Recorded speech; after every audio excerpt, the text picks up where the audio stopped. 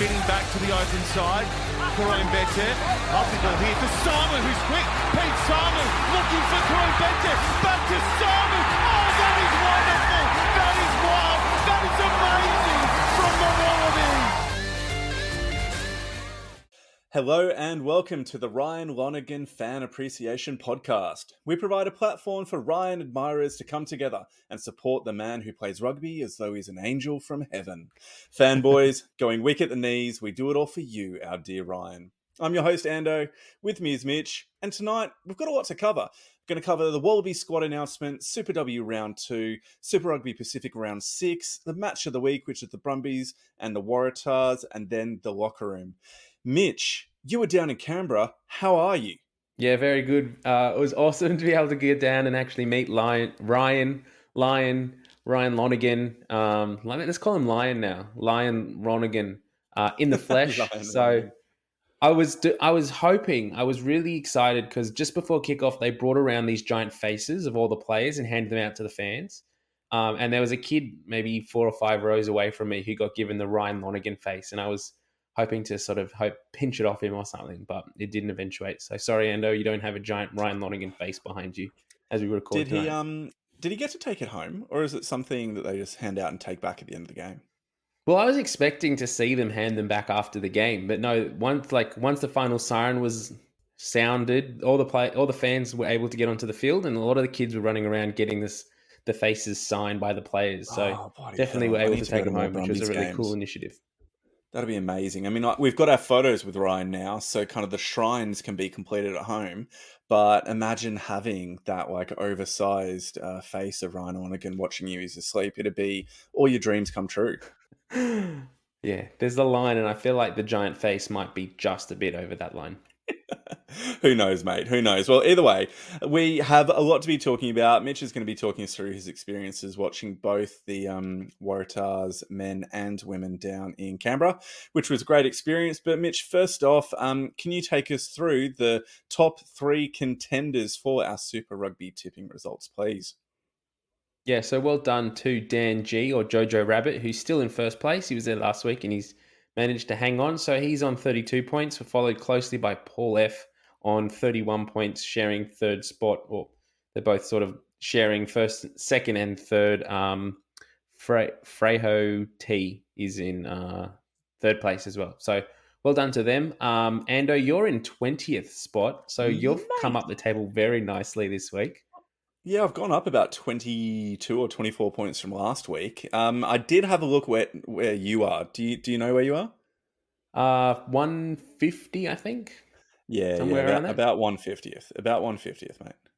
We've got about 300 people, so I'm not doing too badly, really. I'm not doing well. Definitely not doing well, but not doing too badly. I wonder if, with that amount of people, I think if you get, plus 200, you're into the area of the people that forget to put their tips in. So if you're in that area and you're actually having a crack and putting your tips in each week, you're not doing very well. I'm close. Power to you. I'm close to that level.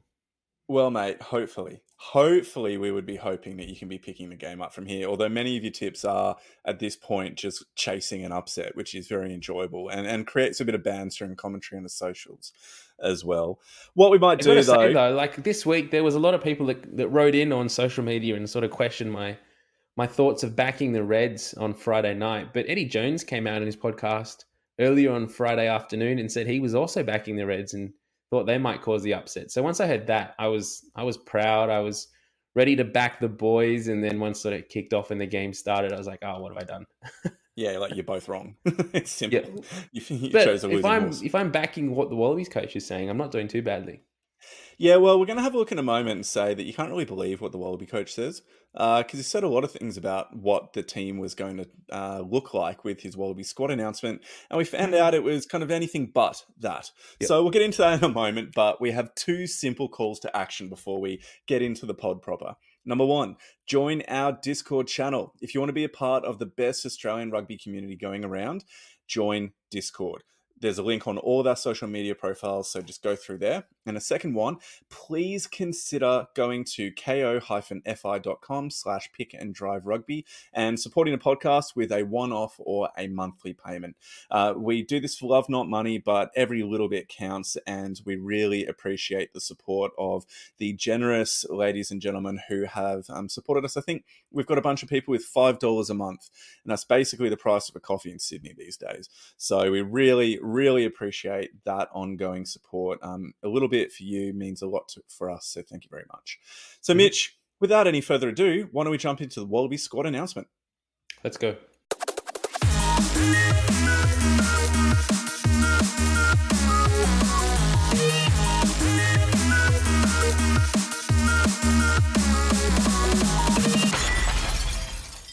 Now, the Wallabies squad, the first Wallabies squad under Eddie Jones has been announced for 2023, and there's a few upsets. There's a few interesting inclusions in this squad. Before we dive through who did make the cut and who was unlucky to miss out, Ando, what are your general thoughts over this squad? Look, I feel like I've been lied to here, mate. I found this really hard when the squad dropped because Eddie, on his podcast, aptly called Eddie, very clearly said that he picks two teams of 15, so the best two players in each position, and then he was going to pick 3 extras, making a squad of 33. So you and I, well, mostly me, but you had an opportunity to have a quick look at it, picked our best 2 teams, essentially, and suggested those on the internet, on Twitter, on socials, and turns out that there are a whole bunch of players that in no way, shape, or form deserve inclusion if you're basing it on players picking themselves, which is what Eddie always says, picking the best players in each position. Look, he just didn't go and pick what he said he was going to. So it was a very interesting squad that he has selected. So we move through who was announced in the squad, particularly for those that are playing along at home and are not watching the YouTube screen and can't see the list next to our beautiful, pretty faces. Let's dive through the players that were announced and the ones, and we'll break it down into positions. So loose head props, he's gone with Tom Robertson, Shoop, and Slipper. Now, do we want to go through the whole squad, then talk about individual players, or let's go forwards? Let's go forwards and then backs. All right, so hookers, we've got Ulesi, Lonergan, and Parecki. Tight head props, only 2 named, Alan Alalatoa and Pone Falmasili. We've then got in the locks, Frost, Swain, Neville, Holloway, and Hannigan. And then loose forwards, Gleeson, Hooper, McWright, Samu, Wilkin, and Valentini. Now, there are already a few names there that are jumping out and are sort of surprised to be included. What are your thoughts around the forward pack that he has selected so far? Well, I think the first part is like, how is Jordan Ulesi there? I find that really interesting. He's not even starting hooker at his club, the Rebels, let alone deserving co-op to Wallabies. Really interesting in that in the interview that Eddie did today on Sunday with a bunch of journos, he spoke in a way that seemed to indicate he was thinking of Tolu Latu when he was talking. So he was talking about a bunch of like off-field indiscretions that Ulesi had supposedly got into, and I was like, I don't think he has. That's Latu. So it was really odd. So you reckon he's named the wrong player? No, I think just in that moment he was referring to the wrong player as he was answering that question. But either way, it was pretty funny. He did say about Ulesi that he really likes him. He's a big, ugly bloke, is quote what he said. He's tall, he's strong, carries hard, and he wants to give him the opportunity to show that he's grown up a bit. So take that as you will. That's the comments that Eddie had about Ulesi. Now, I guess one of the things we also need to sort of say, and it's not included in our little graphic here on the screen for our YouTube followers, but there are 2 other groups of players that will be included in this squad. So the first group of players is the rehab group. So the players who are currently injured and not sort of doing any on-field work. So that group includes Angus Bell, Rob Leota, and Taniela Tupou. He then also announced a group of international or overseas-based players who will be joining the squad via Zoom. And look, say what you will around this, there's more than 3 or 4 names in this list, and so what does that give us an indication for the Ghetto Law later on? But before we jump to that, those players were Richie Arnold, Tom Banks, Quade Cooper, Bernard Foley, Mariko Korobetti, Samu Karevi, and Will Skelton. There also are a number of players as well that weren't considered due to injury. Those players are Flaufa Nga'a, Tom Liner, Alex Murphy, Hunter Paisami, Matt Phillip, and Isaac Rodder. So I think a lot of people have sort of mentioned that Alex Murphy probably should be included over Ulesi, but they have sort of clarified that the reason he hasn't been included in this squad at the moment is due to injury. Yep, fair enough. And maybe you can include Falafai in that bracket as well, even though I personally don't think he should be. He has, next to Parecki, he's probably the most experienced. Actually, he's probably got more Wallabies caps than Parecki. No, he does, yeah, he does. Yeah, so, yeah, look, it was really interesting. I think the challenge with players like Shupi Lessie and even like Swain to an extent is that they're not particularly formed players. They're not people that have played themselves into the team at all. And that was one of the dominant messages that Eddie has been putting out over the last kind of 6 weeks or so throughout the season, that the players pick themselves, that those who have played with enough energy, consistency, whatever you want to say, whatever adjective you want to give, they needed to be the ones that put themselves forwards. And Swain hasn't. He's barely played. He's been injured for the last few weeks. Shoop has been good. But he's mostly been coming off the bench for the Brumbies. 5 games, 2 starts. And Ulesi hasn't been that amazing either. So it's really interesting the way that he's obviously got this like second perception or string of players or way of thinking that he wants to see more of, and he wants to get into the camp to see how they go in that high performance environment. Now, I want to focus on that point you've just mentioned and come back to it in a second. Now, I think it is important we run through the rest of the squad, so the backs. Maybe then we can focus on some of the players that weren't named that were kind of expected. So in halfbacks, we do have Nick White and Ryan Lonergan. In the fly half, we've got Donaldson, Gordon, and Hodge. In the centres, we've got Fluke, Feketi, Ikitau. And then outside backs, we have Wright, Vunivalu, Nwangani Tawasi, Pataya, Kellaway, and Jorgensen. So some interesting names there, definitely. Some big names that didn't make the list. I guess if we talk about the players that have missed out in the squad entirely, Harry Wilson's one that comes to mind. Noah Lolesio is another one. The point you were making before around the makeup of this squad and sort of what Eddie's plan is, I personally think that what he's doing with this is he's playing mind games, and it's really a rocket under the butts of the players that weren't named. Those players like James O'Connor, Noah Lolesio, and Harry Wilson particularly, to say, look, I need to see more from you. And the reason I've included these other players over the top of you so far this season is because they might not necessarily be ahead of you in selection at the moment, but I want to see more from you, and I want to see how you respond to this non-inclusion in this squad. Yep. And I think that's a massive part of it. Like the amount of money the RA have probably spent over the last 2 weeks with whatever marketing connection they have with the local butchers around most of the players. So they can send out a whole bunch of sausages to the players who haven't been picked and steaks to those who have. It's really, really interesting because you've got Tate McDermott and Jake Gordon, who have both been staples within Wallaby squads in the Dave Rennie era, who have both missed out, and deservedly so in a way. Their form hasn't been great, and Ryan Lonergan has been very good along with Nick White down at the Brumbies. So you can't say that neither of those two deserve to be there, but it's interesting that McDermott and Gordon aren't there.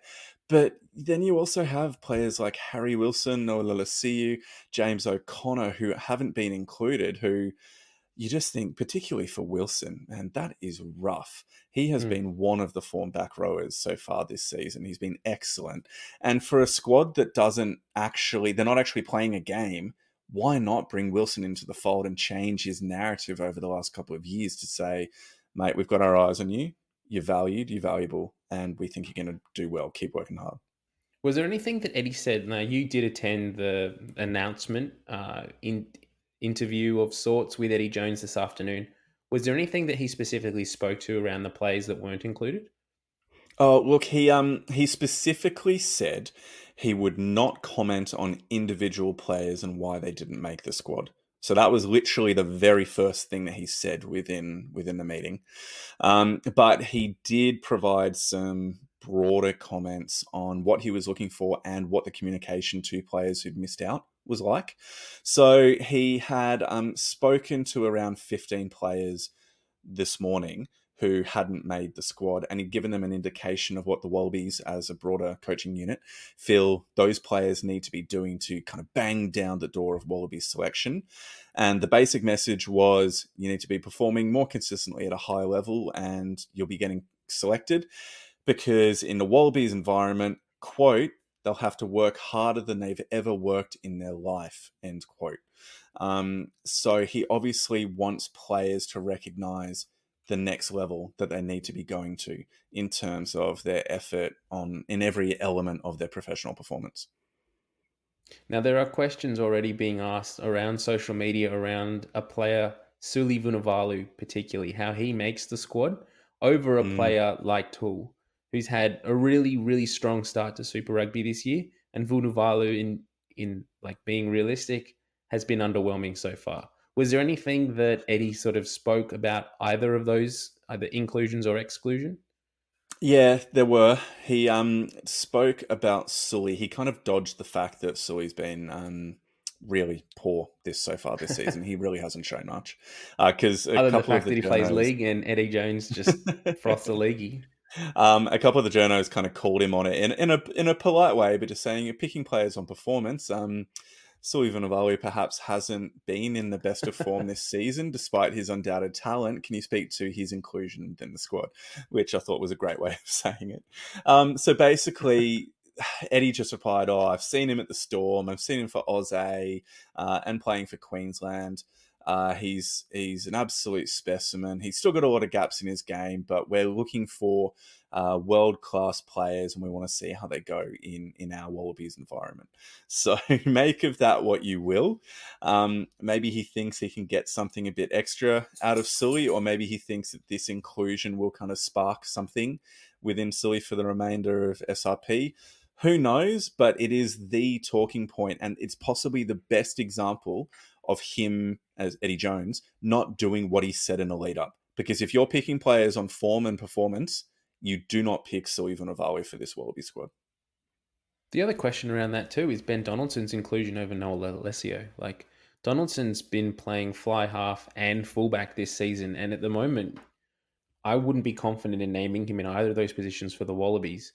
Whereas I feel like Lolesio is settled and has performed quite well for the Brumbies in that position. So again, whether he's picking on that selection on potential rather than actual performance so far is interesting. Jorgensen's a player as well that's been included in this squad. Was there any comments around him, whether he's been included as like a development player who's just there to kind of take in and soak in the atmosphere, or whether he really does feature quite heavily in Eddie's plans? Yeah, the question was asked about whether there were any kind of development players within the squad, obviously directed towards Jorgensen. And Eddie's response was absolutely not. All 33 players are definitely within a frame of World Cup selection.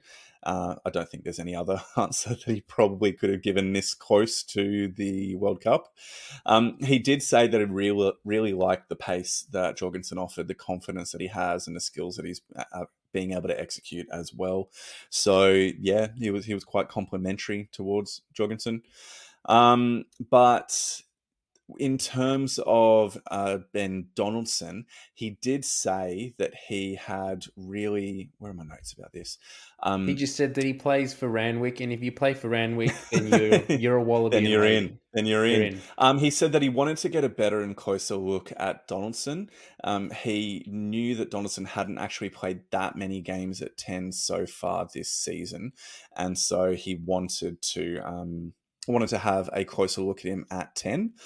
And yeah, it was really interesting because, I mean, whilst Donaldson's started all 6 games for the Waratahs so far this season, a few of them have been at 15, whilst Noah has only played 5 and started 4 games. Yep. He's still done relatively well within, like, I don't think he's set the world on fire so far, but maybe Donaldson, maybe Eddie thinks that Donaldson's like ceiling for improvement is higher. Yeah. So I think that's kind of where we're at mostly with this squad. Carter Gordon's in there, which is good to see. I think he's been picked on potential. Brad Wilkin as well, all been picked on form so far this season. It's awesome to see their involvements.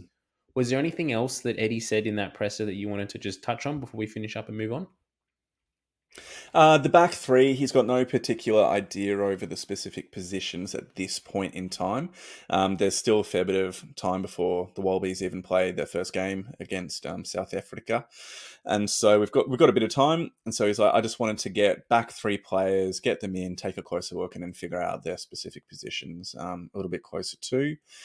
He was really impressed with Josh Fluke's feel for the game and the way that he's kind of in the right places and growing within matches. There was this really well asked question by Ian Payton, I think it was, who seemed to indicate is Brad Wilkins' inclusion as an on-the-ball player indicating some different thinking around number 7, which I thought was a brilliant way of kind of trying to needle in and get something about Hoops moving forward, because Hooper's form hasn't been the greatest in 2023. And he said, look, no, we just need players that are hard on the ball, and Wilkin is one of those options. McBride also has promise, and he's happy with Hooper's experience and the way he's growing this season. Interesting to note, though, you have 3 dedicated 7s within the loose forwards. Like, all 3 of Hooper, McWright, and Wilkin are only 7s. So I think that indicates maybe some more thoughts about Holloway and Hannigan potentially being a lock or 6, with the expectation that players like Swain or some of the overseas options like Arnold or other locks who are overseas as well, Skelton and the like, become options too. So that was just interesting. And then I think lastly around captaincy, he doesn't yet have any idea and doesn't really need to have an idea around who the captain will be. He's been working with the senior leadership team that had been under Dave Rennie, and he hasn't seen any need to make changes from there. And so they are committed, quote, to being a world-class leadership group.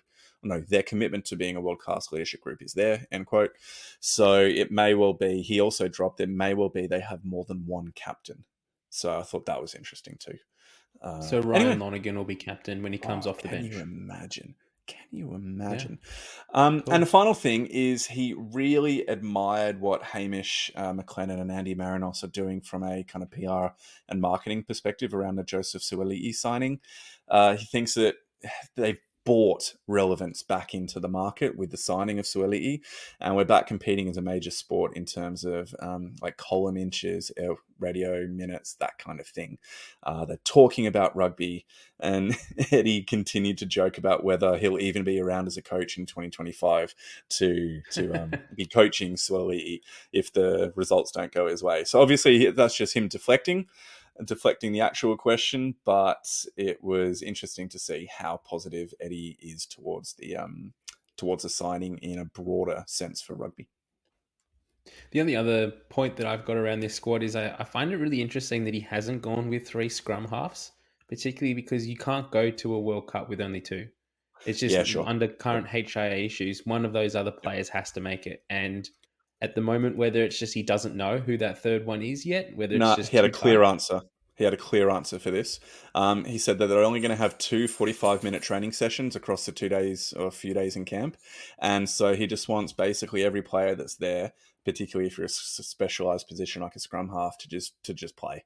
And so he only wanted 2 scrum halves in the squad. Okay, interesting. Cool. Yep. And then was there anything else around Arnold? Exactly where I was going to go. Yeah. Yep. Where's he come from? Completely out of the blue.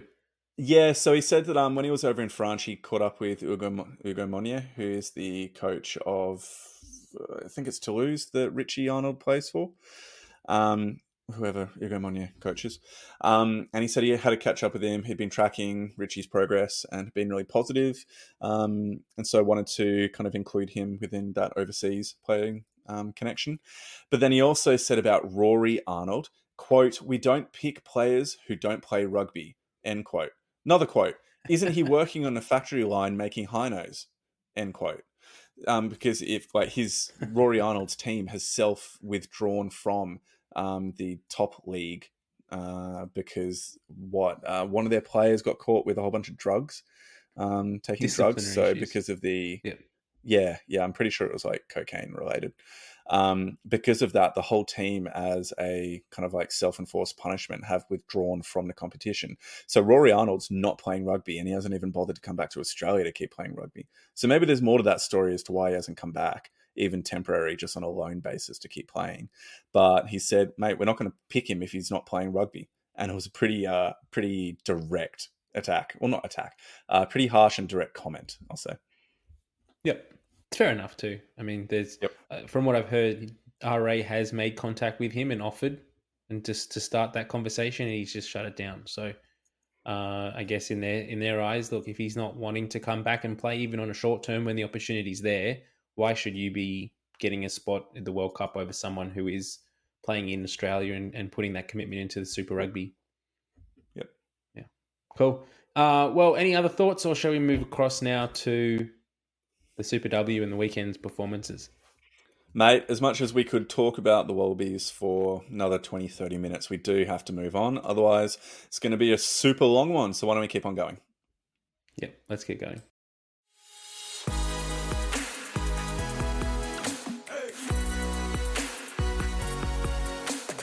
All right, moving now to the next part of the pod. We're going to track through the Super W Round 2 and then Super Rugby Pacific Round 6. Now, Super W, 3 games per weekend. The first match, Reds versus the Force, 29-14. Second game, Drua versus the Rebels, 39-12. And the third match, the Brumbies versus the Waratahs, 13-24. We're going to start with the last game. And Mitch, you were down at GIO Stadium in Canberra for the Brumbies versus the Waratahs. What were your kind of first thoughts about this game being there in person? Yeah, I guess the first thing is the Brumbies women's team has really come a long way in its last off season. They really pushed the Waratahs women and held them for long periods of time. We've seen in the past that the Waratahs women seem to be a bit of a step above the other teams in the comp, but through whatever it is, through personnel changes or just the evening of talent across the board, the other teams are coming up and are competing well. So the Brumbies women definitely were in this game for the majority of it. Yeah, brilliant. And that was one of the things that I kind of took away was the improvement within the Brumbies team. Their defense and their line out were significant, have improved significantly. They kept the Drua last week to, what was it, 12, only scoring 12 points or something like that, 12-7 loss. Yeah, it was like 12-7 or something. Yeah, 12-7 or 12-5. It was really, really low scoring. And so across these 2 games, they've shown a significant improvement in their defensive connections and being able to actually compete with teams for longer periods within the match. Although the Tars, in my mind, had more strike power in the wide attack, they really weren't able to exert the dominance that we would normally see in kind of the scrums, the lineouts, and through their in-tight carries. They gained a bit of parity in tight, but then they weren't dominant as I would have come to expect. So that was really interesting to see how much the Brumbies have improved. Yep. And shout out as well to Piper Duck, the captain of the Waratahs women's team. It's her birthday today. So happy birthday to her, and well done on leading the team well. Saw her walking through the stadium about halftime of the men's game and sort of gave her a bit of a pat on the back, which was cool to see as well. Awesome. Just a couple of shout outs as well. Maya Stewart got a double. Georgina Frederick setting up incredibly well for the second try.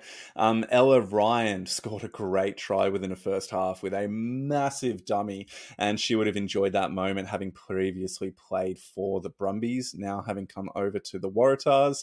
And I think it's Caitlin Halsey won the game in the 76th minute with an incredible try, taking the ball out wide, drifting, but then accelerating through a gap. Did it incredibly well. 16 years of age. Can't emphasize that enough.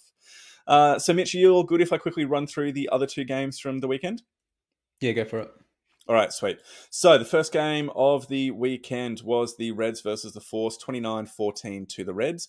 It was a pretty close run match despite the final scoreline. The Reds were only winning by 5 with 20 minutes to go, and it was pretty impressive from the Force to keep the Reds that close, considering that the Force have struggled over the last couple of seasons. Shows some pleasing improvement for them.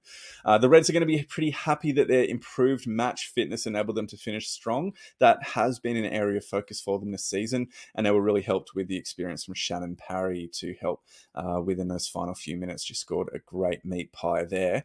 One quick shout out I will say to Queensland Rugby is jump onto YouTube and search for Under the Surface Queensland Reds. It is a really, really good kind of behind the scenes docu-series about the Queensland Reds Super W team. Got 2 episodes out at the moment, so really well done. Gives you lots of great insight about the team, their goals for the season, and a lot of the kind of personalities and characters within that squad. So yeah, highly recommend watching that. And then the Awesome. Drua versus the Rebels. Drua 39, Rebels 12. Look, it was an improvement last week for the Rebels, but it still wasn't good enough, obviously, against the Drua, who were a quality side. I'm going to say, mate, the defence was really concerning. There was the first try to the Drua was in like the 6th or 7th minute of the game, and it came off a line out where I won't name the player because I don't want to name and shame, but one of the Rebels players at the back of the line out literally walked after hitting the ground to their position where they were meant to be defending the tail of the line out, and a Fijiana player just ran straight through it. Like ran straight through the gap that player should have been in. It's And just I was a just lapse thinking, in judgment. oh, it was just, I don't know what it was. Maybe she didn't know she forgot in that moment. That's where she needed to be. So there wasn't that urgency, but she was It literally was a walking. new Oh, call. Still I don't learning the know. I calls. want there to Yeah. be some reason other than just laziness or something. I don't So think. Yeah, I hopefully don't think there's anyone could be sort of accused of laziness at this level. But in yeah, the I reckon 6th it's just a minute of the defense. game. In the 6th Yeah, minute of defensive the game error, as well. or I thought I was meant to be out of the line out, and oh no, this is the one that I'm in, so I better get in there. And too late. Oh, yeah, who knows? But look, the Drua were just running such strong, hard unders lines that when the Rebels players were tired, they weren't able to get across and make effective tackles. So the Drua are either making breaks or getting offloads away, and the Rebels just couldn't keep up with that. So, yeah, well done from the Drua. Some general improvement from the Rebels who experienced a pretty hefty defeat last week. So a little bit of improvement from them, and hopefully we see more moving forward. But mate, that's my quick wrap up for the Super W. Now, I want to shout out to all New South Wales fans. Next weekend, the Waratahs men's team has a bye. So they won't be playing, but the Waratahs women are playing the Fijiana in Drua in Sydney, Concord Oval on Saturday, the 8th of April, 3:05 p.m. Make sure you get there. This is going to be an absolute treat of a game. The 2 leading teams in this competition going at it. Rematch from last year's final. The Fijiana team's definitely going to be up for it, but the Waratahs women are going to be even more up and wanting to get revenge on their first ever loss in Super W history last year in the final. So if you can, make sure you do get there. Cracking new stadium, brand new facilities, Easter long weekend, no excuses really.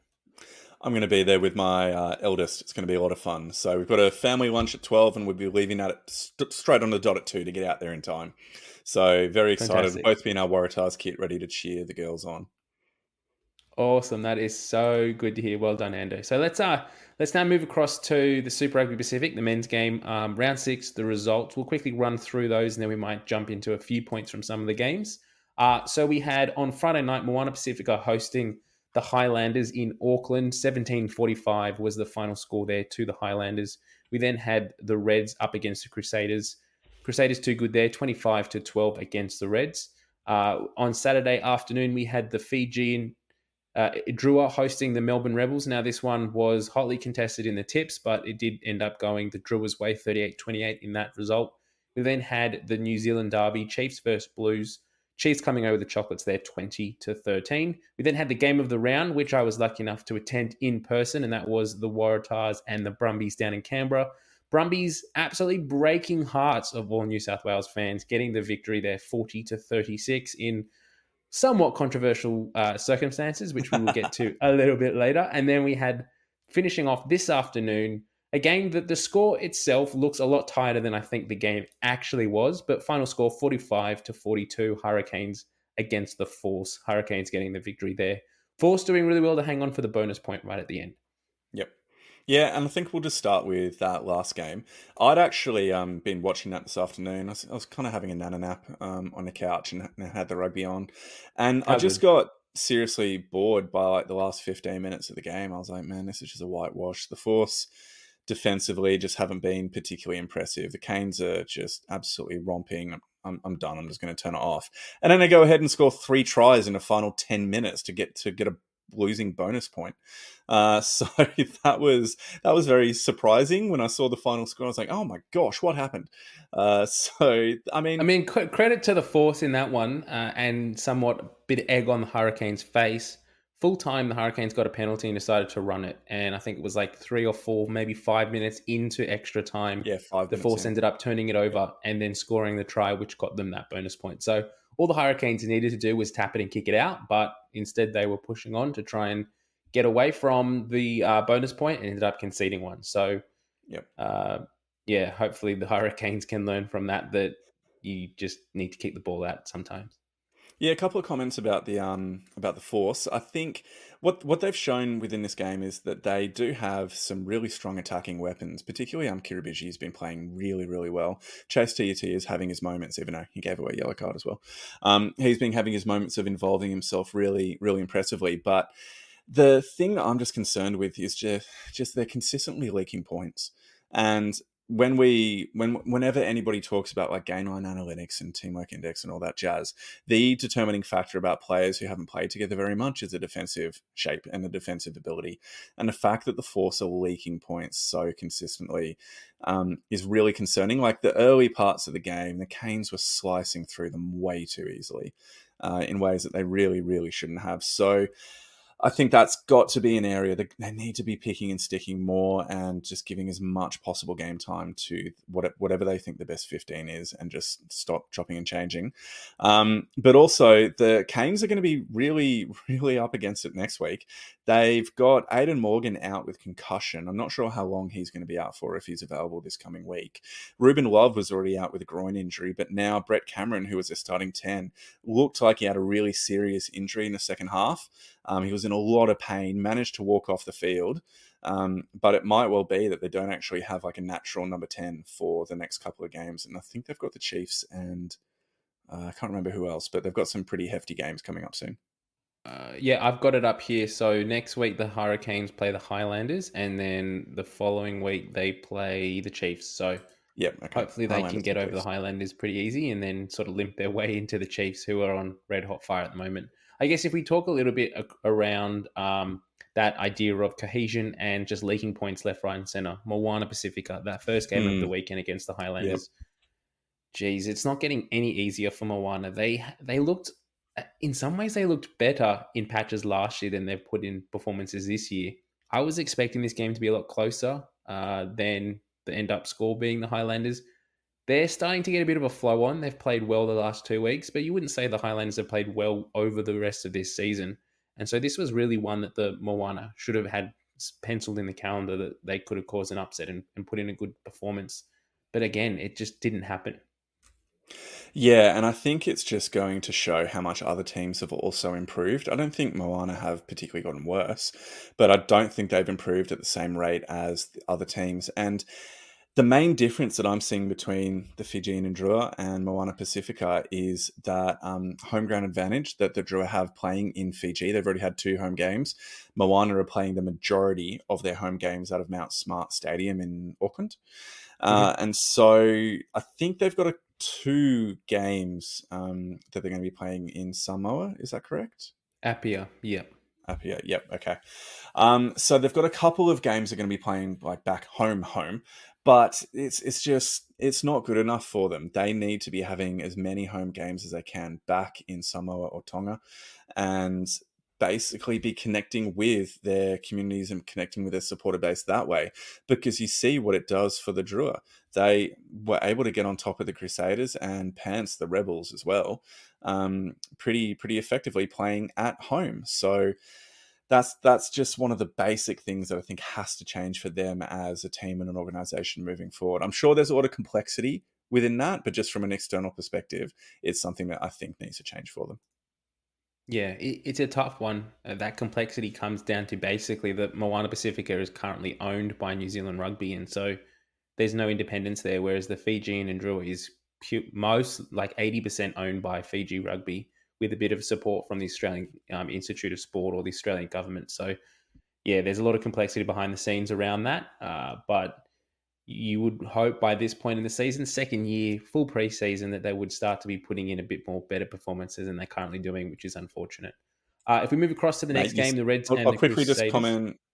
Sorry, mate, I'm Yep. doing a U, and I'm going to quickly jump in with one comment right Yep. at the end. 17-19 halftime score, 17:45 full-time score, 26 unanswered second half points. I mean, that's obviously not good enough, but it just shows the challenge that the Moana Pacifica team has facing keeping up with teams in the second half. So, Yep. thanks. Definitely. So the second game on Friday night, Reds hosting the Crusaders 25-12. What were your thoughts around this game? Say that again. You just cut out. Which match? Oh, Reds and Crusaders 25-12. Brilliant. Yeah, Reds Crusaders. This one was interesting. Like, on another night, the Reds could have won this game. They really, really could have. And so they're going to be disappointed with their performances across the match. Like, there's some parts where the Reds did really well. Their back row was excellent. I thought Tate McDermott probably had his best game that he's had so far this season. James O'Connor had moments of being good, but also some pretty poor decision-making at key opportunities as well. Isaac Henry, Josh Fluke were also impressive throughout. But I just want to say I copped a little bit of flack for our Wallabies team, right? For including Ned Hannigan in as one of the 4 locks that we'd chosen. And my argument was, well, name me another fit and inform lock within Australian rugby. And a couple of people were saying Ryan Smith. Ryan Smith at the moment is a massive penalty magnet, and I don't think he's making the right decisions at the right times. And there's no better example than the opening try for Fainga and Nuku. So that comes after there's like a midfield rock, ball's taken up, tackle happens, center of the field, about 35 meters out, 40 meters out. And Ryan Smith's one of the forwards who's meant to be folding and should be the pillar.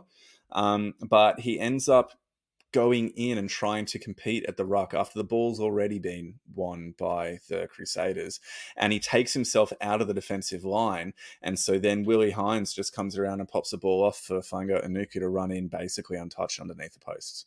And that genuinely was Ryan Smith's just decision-making within that moment, or just wanting to overcommit within trying to put some ruck pressure on the Crusaders. So I think he's a good player, and he's a great guy from his podcast and all the stuff I've seen from him. But I think he's got a lot to work on in terms of decision-making within tight moments. And I think that kind of inexperience within the Reds was their downfall within this game. What were your thoughts around the decision to go for the sticks? I think they got a penalty in like the 71st minute or the 69th minute. Score ends up being 25-12. It still was at that time. Mm-hmm. Then they get a penalty and they go for post and then they miss it. What's going through the minds of the players in that decision there?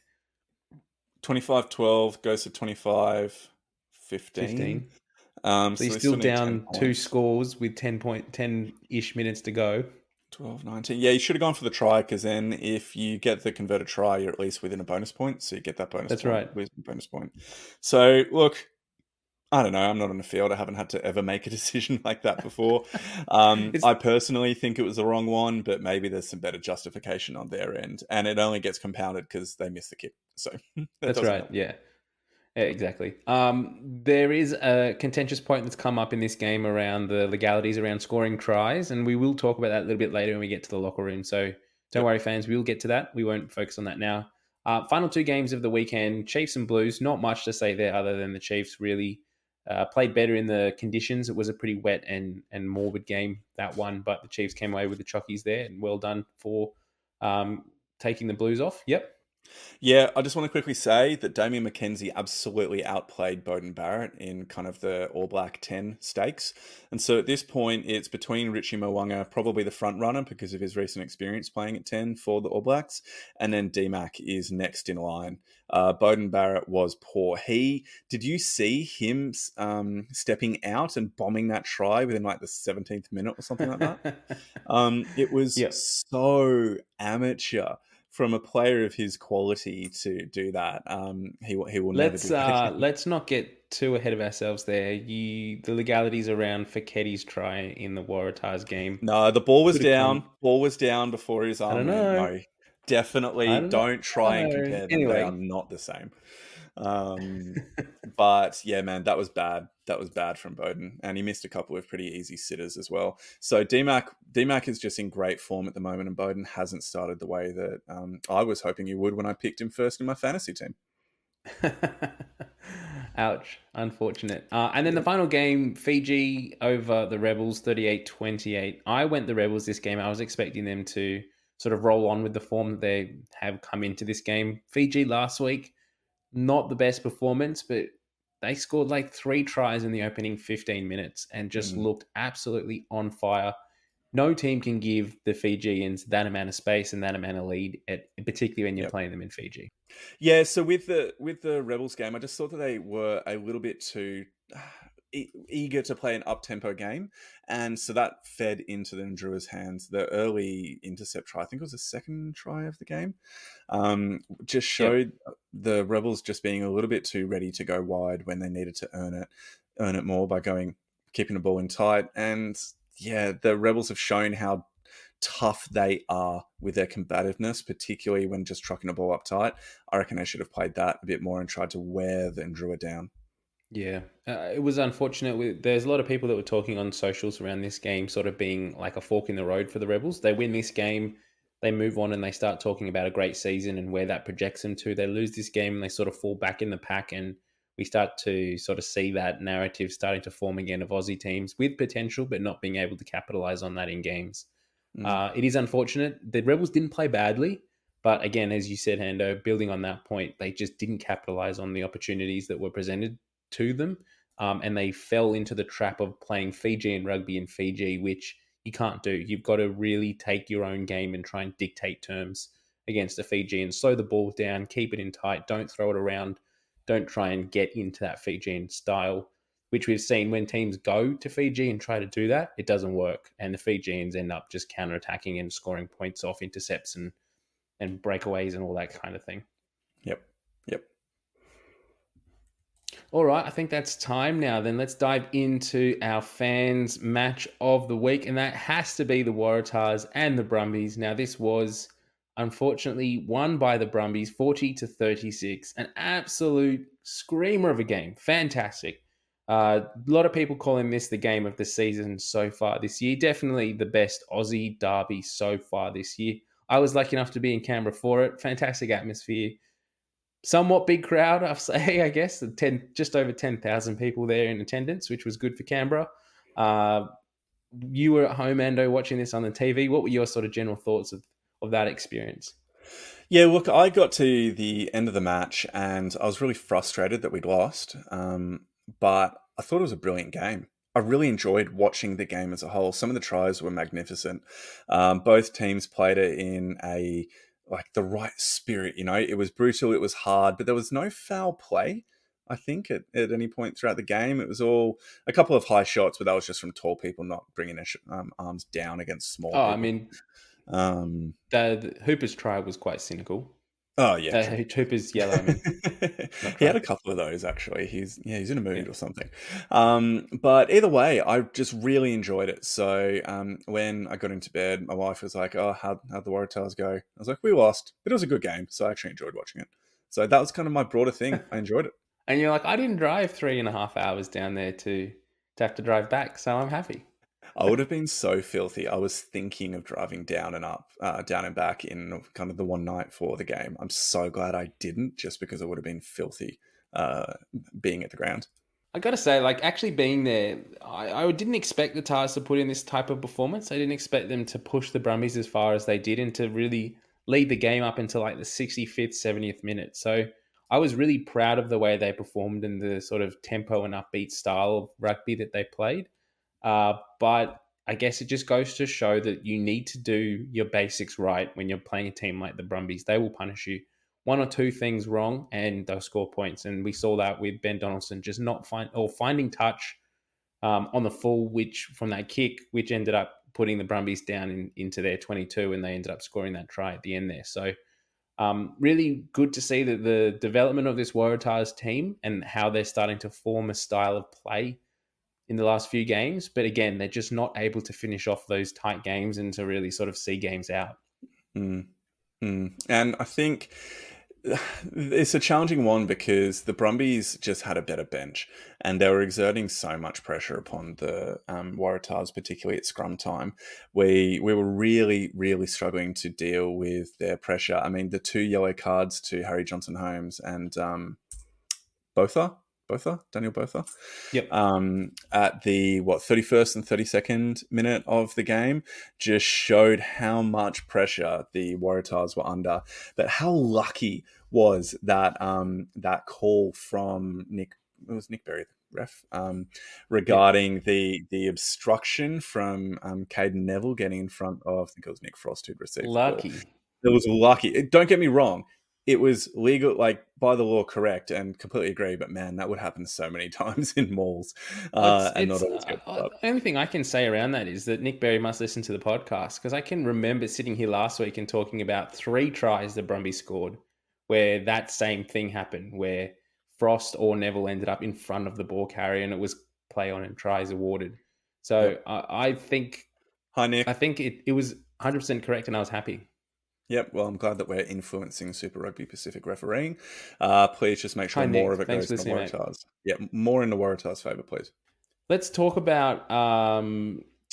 what do we want to talk about in this game? There's just so much to talk about. Waratahs' discipline.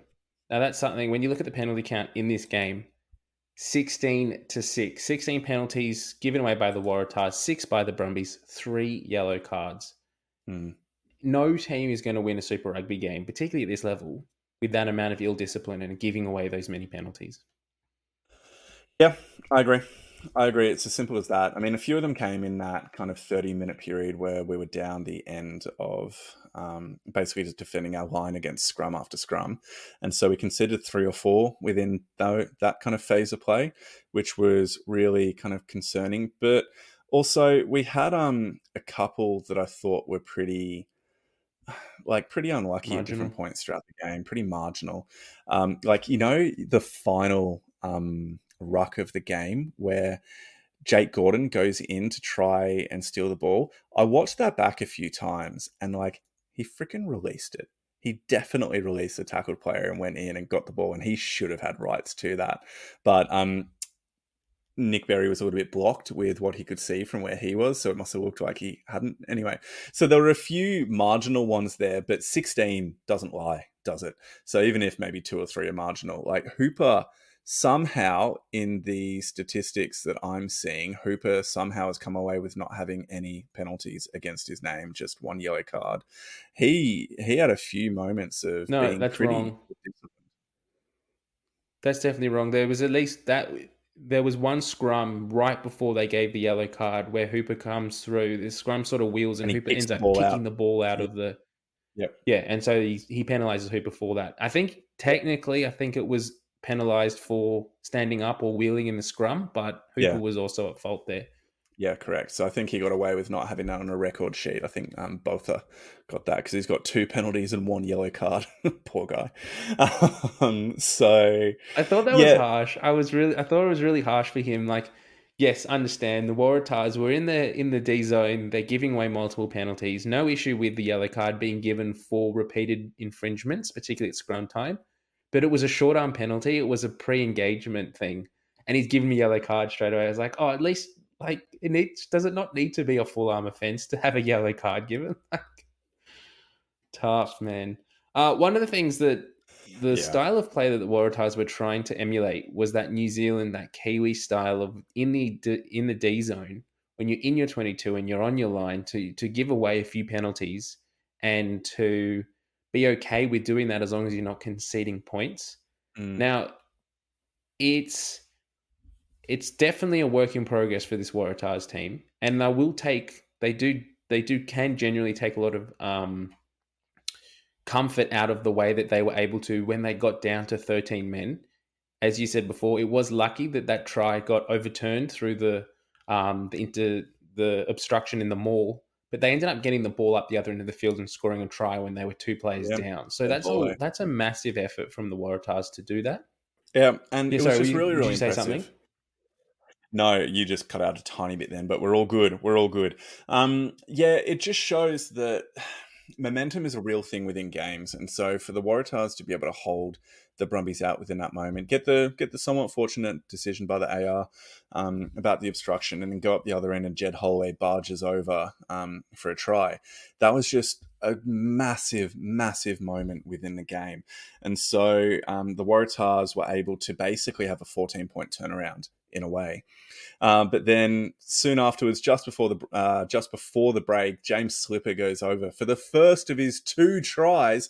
Not enough can be said. He was so close to getting a hat trick as well, except he knocked the ball on just at the bottom of the base of a ruck. So he was so close to getting as a prop, probably his first and only ever hat trick. And I'm wondering if that's his first ever double within a game.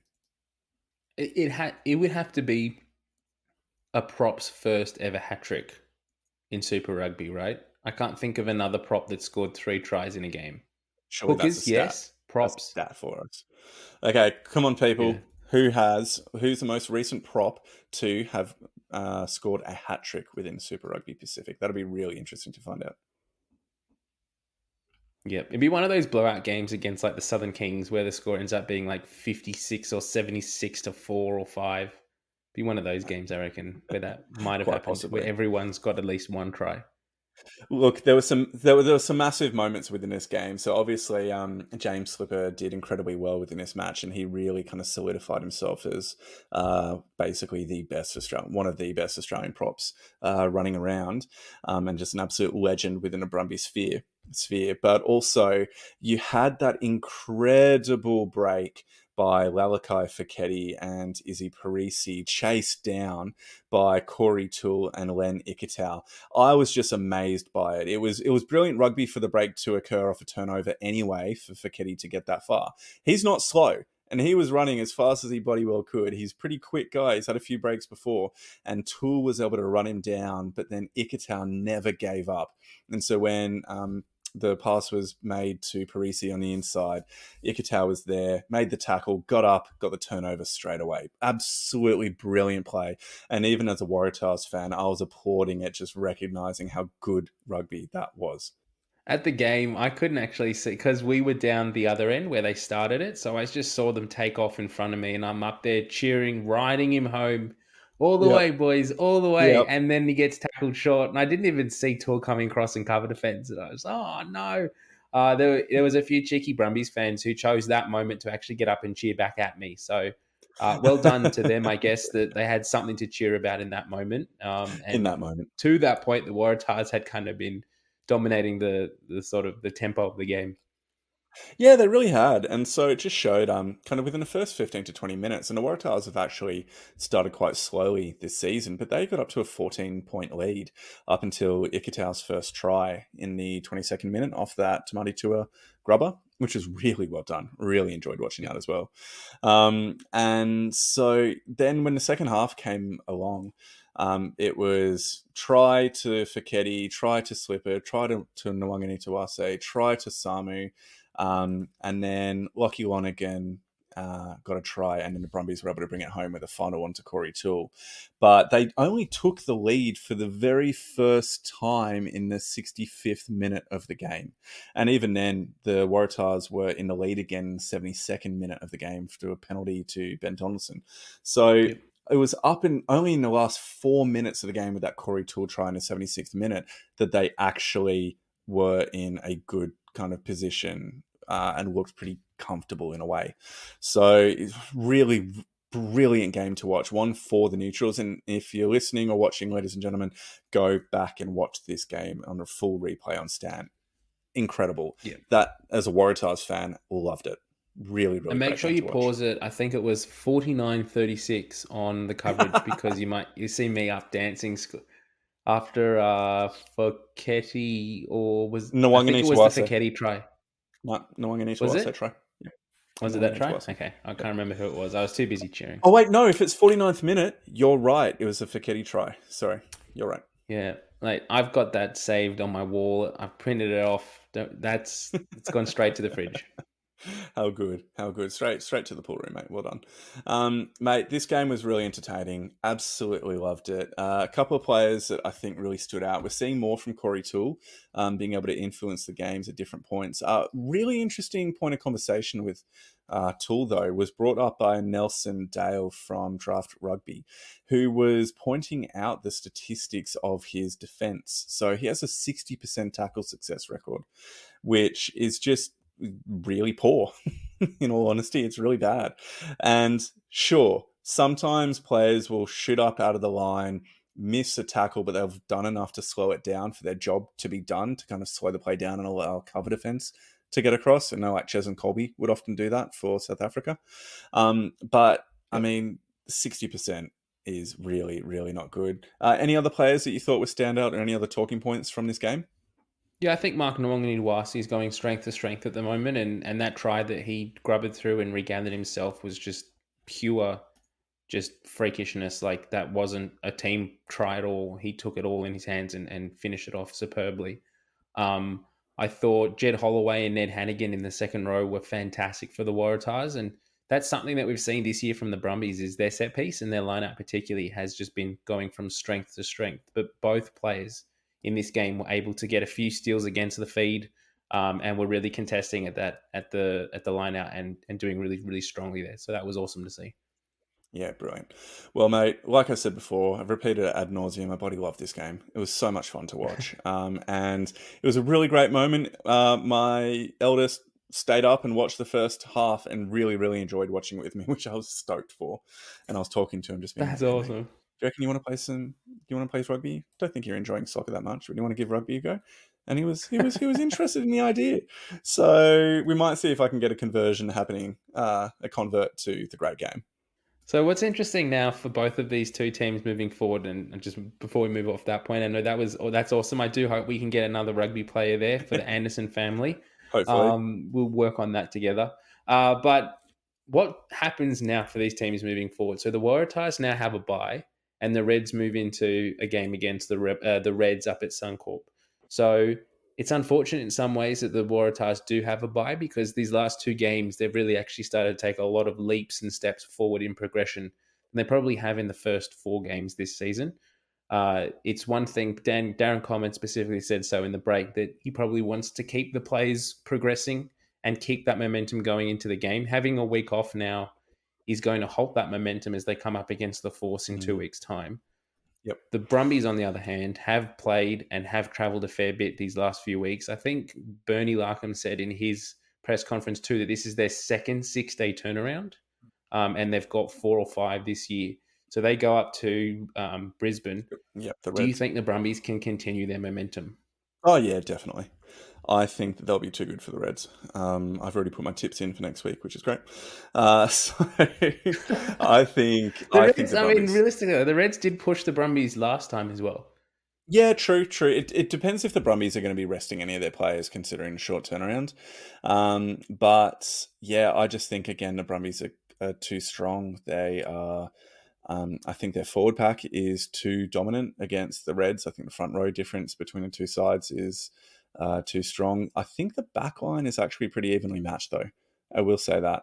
Not having Ero Simone there is pretty significant. And neither of the 10s have been particularly on form for either side. The thing that I think will count against the Reds is that Kalani Thomas is a massive drop-off from Ryan Lonergan in terms of kind of the impact from the bench. I think the Brumbies have a better bench, so that'll count for them in the latter parts of what will be a tight game. And that's something I've really enjoyed watching so far this year with the Brumbies, that they have both White, Lonergan, and Debrasini and Alessio, and that they can interchange that. And that happened in this game, that when those two came on, so when Debrasini and Lonergan came on, the tempo lifted, and big time. The Brumbies were able to get the victory from that. And there's not a whole lot of other teams in Australian Super Rugby at the moment that have that ability to bring on 2 impactful backs like that, which is awesome. Yeah, just looking at the kind of run home for the Brumbies, because we're kind of halfway through the season now, nearly halfway through the season. And they've got Reds away, Drew at home, Canes away, Rebels away, Highlanders at home, Force away, Chiefs at home, Brumbies at home, Rebels at home. So from that, they really should be getting they should be able to beat the Reds, the Drua, the Rebels, the Highlanders, the Force, and the Rebels again. So they should be getting 6 wins from their final 8 games as what I would be expecting of them. And it's just the Canes and the Chiefs, which are going to be the ones that are particularly tricky for them. So they've got a really good chance of finishing top 2, top 3 within this competition, because teams like the Canes, they have won, I think, 5 matches so far, but they've all been against lower ranked teams. So yeah, I think the Brumbies have got themselves into a really good position. This is round 6. I think the Canes have lost more than that. I think, aren't they 5-1? I might be wrong. Doesn't matter. I think they've lost 2, haven't they? Super Rugby. Let's finish up there. No, 5-1. I was right. Let's finish up there and move. All right, calm down. Jeez, you got one thing right. Well done. Thank you. I am. Let's move into our locker room segment now. So you run us through this. Yep. We've had a few questions that have come in on social media. All right, cool. So for the locker room, firstly, can we say a big thank you to Vintage Red 25? He says, the Reds were diabolical and didn't deserve to win, but still, why was Willie Hines' try legal? I thought it was obstruction because the halfback was not attempting to clear the ball. This one's pretty interesting. I don't think the Reds were diabolical personally. I thought that they did enough to kind of be pretty close within the game, and on another night could have won. But Mitch, was it obstruction? Was Willie Hines able to just kind of, at the back of the ruck, just pick it up and move it forward, and no Reds players were allowed to kind of get near because of the weird position of the ruck? I mean, this is one of those areas of the law book where there is so many of this, the grey area, that it doesn't specifically say anywhere in the law book that you have to remove the ball from a ruck in order for it to be considered like playable or in play. So technically what he did was allowed. Whether it's fair on the other hand, I don't think it is. There's no way legally that the Reds can stop that try happening. You can't pick the ball up with your hands. You can't kick it out. You can't come around the side and pick it up because it's not out. You can't do anything. You can't go off your feet. You can't tackle him because he hasn't picked the ball out of the ruck. There's actually no way that you can legally stop it. So I think there needs to be an amendment to the law that says you have to play the ball or remove it from a ruck before you can score. Yeah, it's interesting. I think that idea of removing it from the ruck before you can score is important, and that's probably good language that you can be putting around it. I looked into whether or not it's obstruction because that was the language that Vintage Red had used. And the obstruction does not count in that circumstance, according to the law book, which I have open in front of me. So, yeah, obstruction doesn't come into play. It would only be considered obstruction in that situation if the scrum half had picked the ball up and then run into the players in the breakdown. So if he had picked the ball up and then made contact with the breakdown while scoring, that's considered obstruction. But he technically didn't even pick the ball up. He kind of just propelled it forward. Yeah. So again, like, it's a technicality. Is it fair? I don't think so. I'd love to see that kind of area of the game cleared up a little bit, because otherwise you do that every time. The pick and drive is dead. We might as well shut down. There's no need for a pick and drive anymore. You can just propel balls forward from the middle of a ruck. Drag the ball along the ground, yeah. Look, it was an interesting one because if I remember correctly, the ruck was over the try line, but the ball wasn't. So technically the defending players... called short. Yeah, it was called short. So technically the defending players could have jumped over the players on the ground and been on the try line because there's no offside line when there's no offside line in the over the try line, so they could have area, but in the ball area. The ball wasn't. No, in but goal, the ruck was. No, but the ruck was. So you don't have to be behind the last feet. Yeah, you can be on the. You can. Yeah, in that instance, you can be on the line. So yeah, that's what I'm saying. So they technically could have jumped over, but it is a weird grey area. And I like your language of having the scrum half has to remove the ball from the ruck to play it.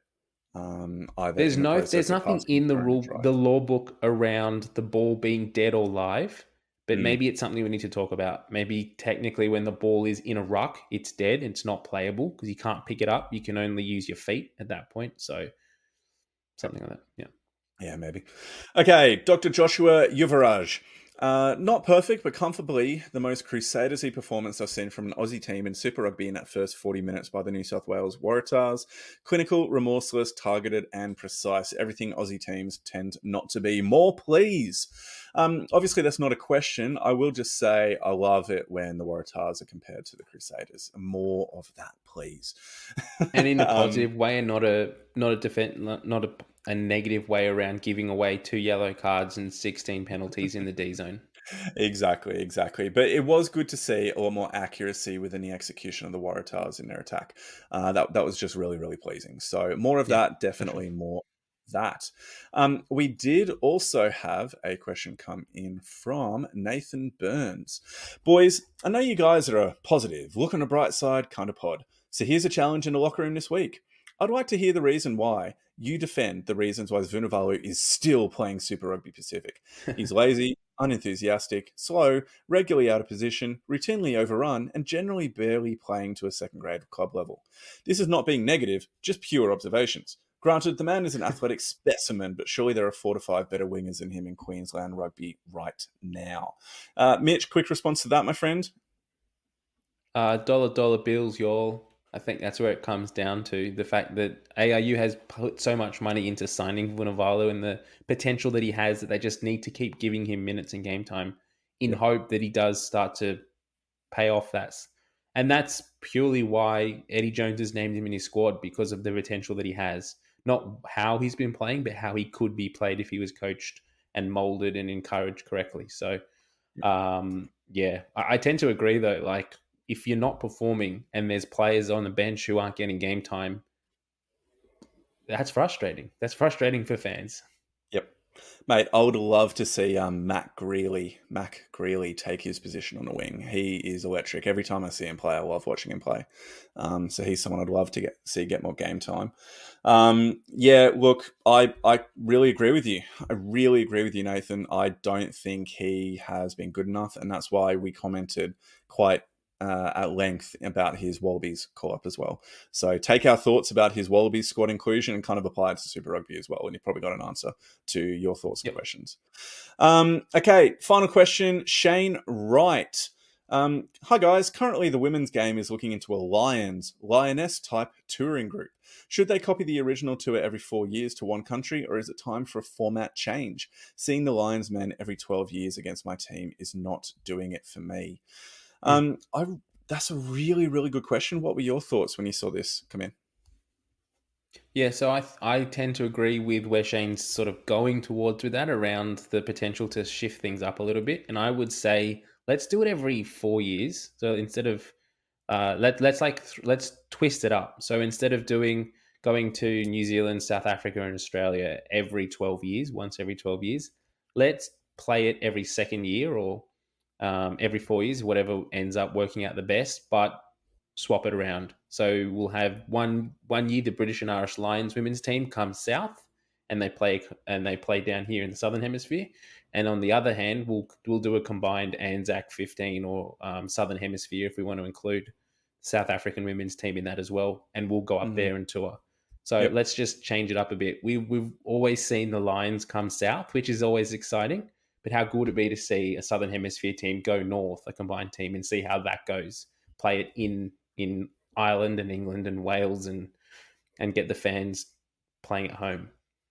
Yeah, that'd be really exciting. There's some good options of what it could look like. So we'd love to hear your ideas as well. So Shane, if you've got particular ideas of what you think it could look like, that would be great. You do say that seeing the Lions men every 12 years isn't doing it for you, which I can completely understand. It does take a long time for the Lions tours to come back around, but it's unfortunately the nature of the beast as it is right now.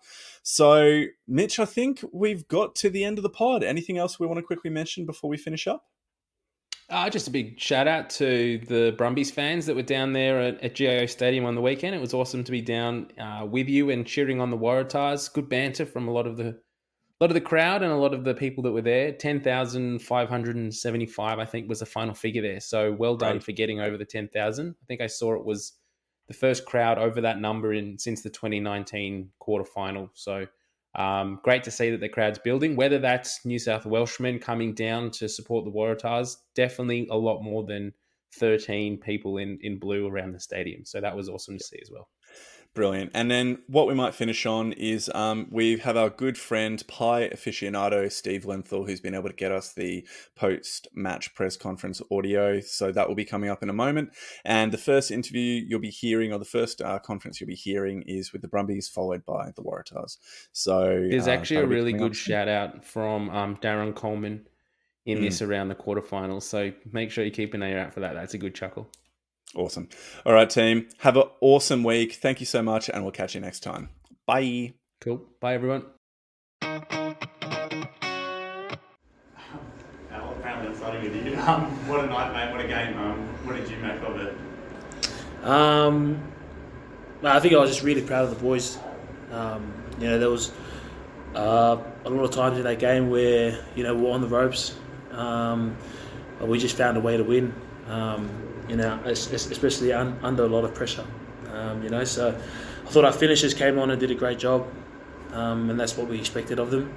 Very, very calm and composed there, especially our 9 and 10. So, I think it's going to be a tough review, but the positive is we came off the back of a good win.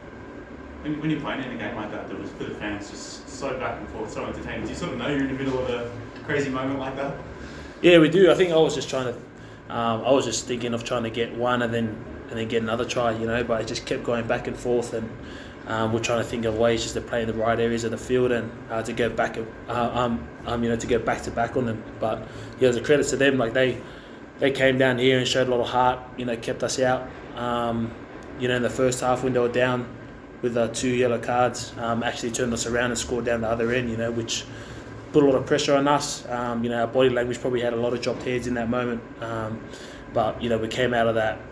I think in comparison to other years, there was a lot of growth, especially from our boys. Just kept it composed and stayed in the moment, and really just gave ourselves the opportunity to win that game there in the second half. And from a forward pack perspective, the way when you were behind, so I felt like it was the forwards that stepped up, as you said before. So those Simbins just had them on the line the whole time. Were you happy with how the forwards delivered tonight? Yeah. That's something that we pride ourselves on here at the Brums, is our set piece, and especially we always go to that, either to get momentum or if we're under pressure or to get a penalty. So I thought our set piece was great, especially our scrum. Little work to do around our line now, but it's something to improve on for next week. What is it about this group of players that means you're able to constantly lift it and win those big moments? Yeah, it's huge. I think I was saying to some of the boys there that I think a couple of years ago that when Mark's tried in the corner, we'd probably just drop our heads there, and that game would get away from us. But the composure that the boys showed was unreal. It's a lot of experience from our boys, and as I said, the energy from the bench was awesome. Big Freddie coming on and having some good ball carries, a calm and composure for our 9 and 10 Loners, and Jack there was exactly what we needed in that moment. So it was great, and I think the boys will take a lot out of that. Cora, big moment at the end. He's obviously a handful for opposition defence as well, so you're on the same team as him. Is that Tooley? Yeah. Oh, it's awesome. You just give him a bit of space and he's gone, so I'm probably just, as soon as I see him touch the ball with that bit of space, I'm backing that he's going to score. But he's awesome. He's been a great addition to our team, and someone who's been putting in, week out, so he's been one of our best players. Steve, Alsop was obviously touching a lot of it, but what did you see from the boys tonight, and what did you make that character that he's touched on that? I'm seeing that as well.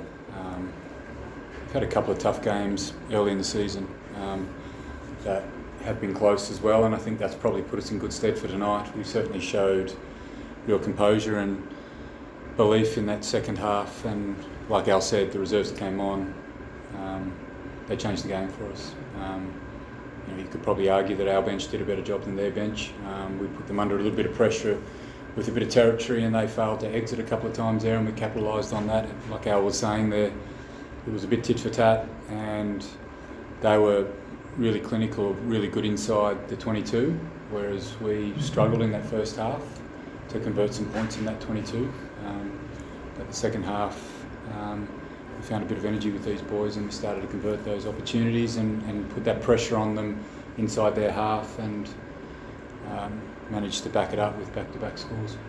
You sort of talked about the rivalry stuff all week, but I suppose you think it's sort of important for Australian rugby, like a game like that, Saturday night, it was just such an exciting game. You think it sort of does everyone good at a game like that? Yeah, well, I mean, we've seen that, haven't we, in the competition? The number of tries is more for the first 6 rounds than last year, and we've had slightly more ball in play time, and the game length is actually a little bit shorter now as well, so there's more intensity out there. The boys are a little bit more fatigued at the back end of the games because they're getting less rest, and I think we're seeing that exciting game now because guys are missing their mark, missing their roles under fatigue. So yeah, it's a great spectacle to watch at the moment. There's no doubt about that.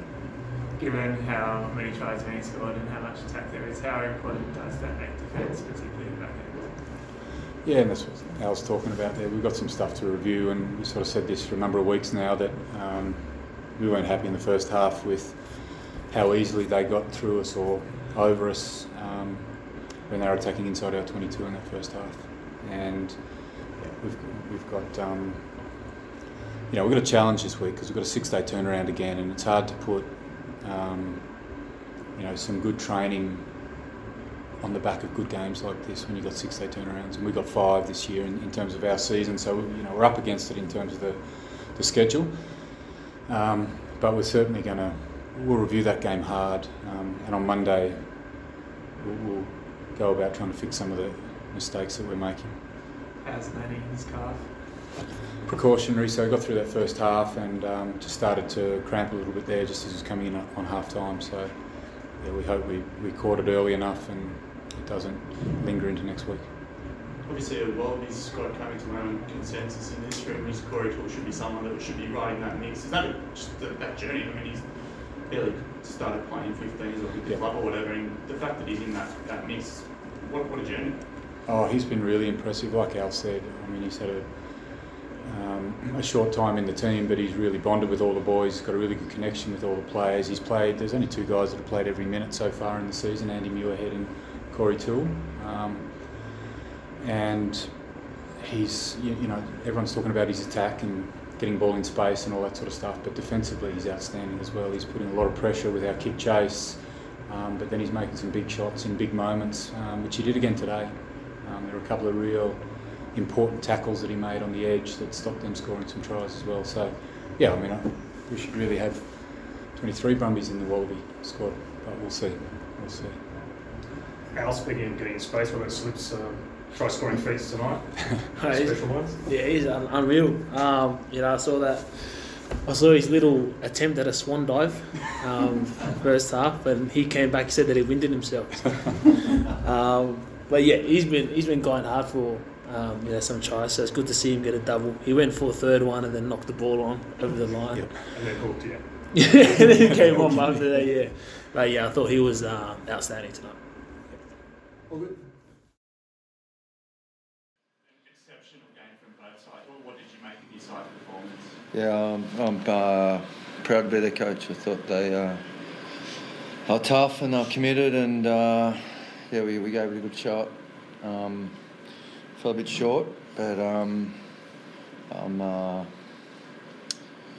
am I? It's a different sort of feeling. I'm obviously disappointed in the loss, and I feel for the boys because they haven't had much pay for their work of late. But I'm comfy and confident where we're heading.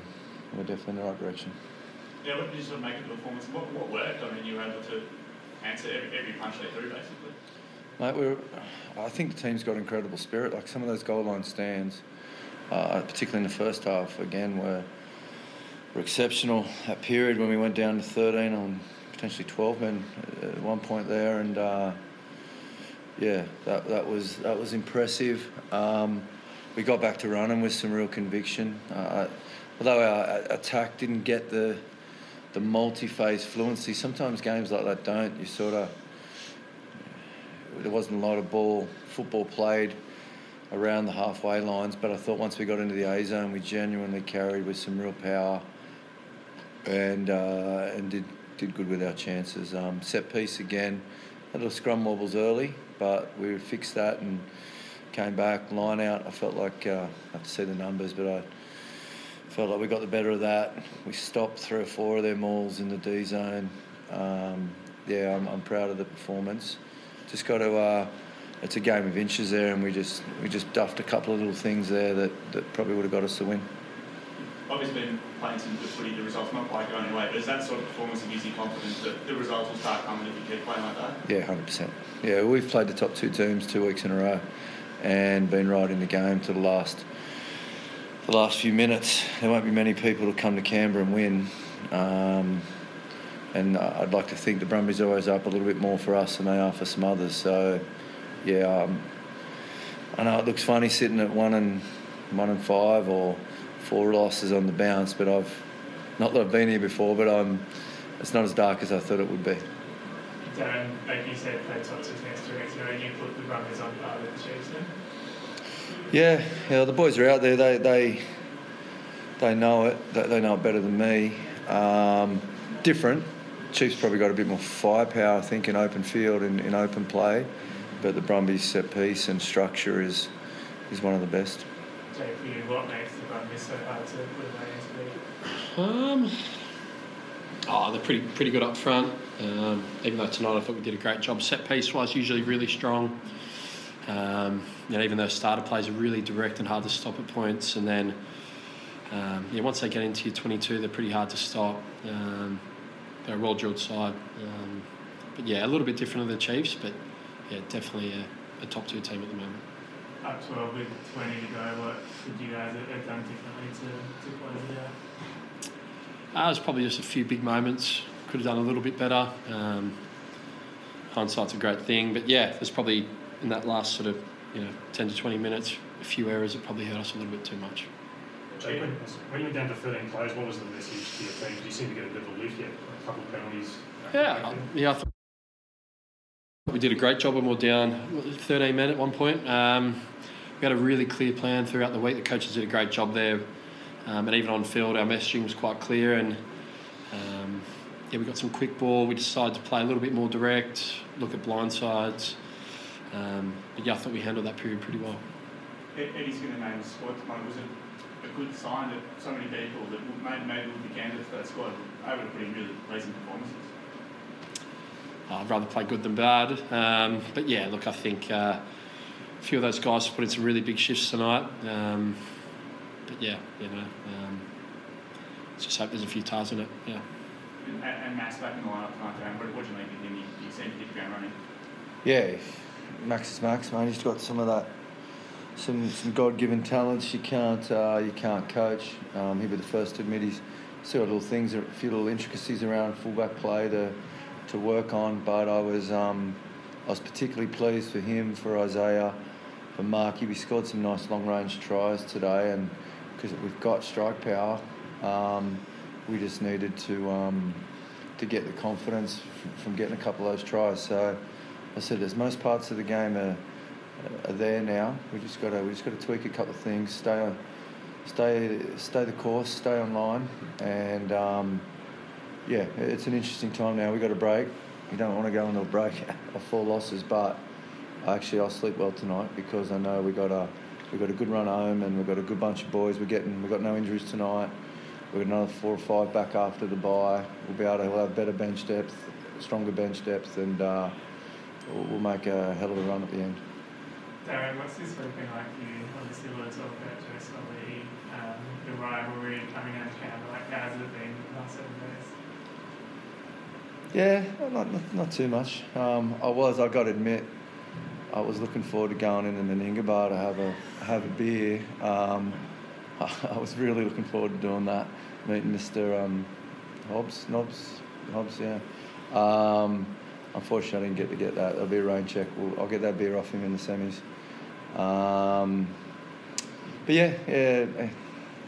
You feel stressed. Of course you do. You lead. I'm leading Australia's biggest and proudest rugby province. So when we got to the point we're in at the moment, you do feel it. I'm just proud of our team. I know I just said to the boys in there, and it's a losing shed, but it ain't a losing shed. Like, I genuinely don't feel we lost. You know, when you play shitty and the change room looks ordinary, the injuries are high, and it doesn't feel like that. I know the boys are still disappointed. They're not whistling Dixie in there yet, but that they can walk out of here with their heads held high. They can go on break, feeling good about what they've done. And as I said, well, I can't wait to get back for the Force. Would you say the rivalry has been revived a bit after tonight's showing from your side? Yeah, I know the crowd were pretty happy at the end. Yeah, you want passion. I counted more than 13 people in blue out there. So there's it's a good rivalry. You want sports rivalries, and I don't know. That's other people's to judge, but we benchmark ourselves on them. Like, we want to. If there's one team I want to play in the final and beat, it's the Brumbies.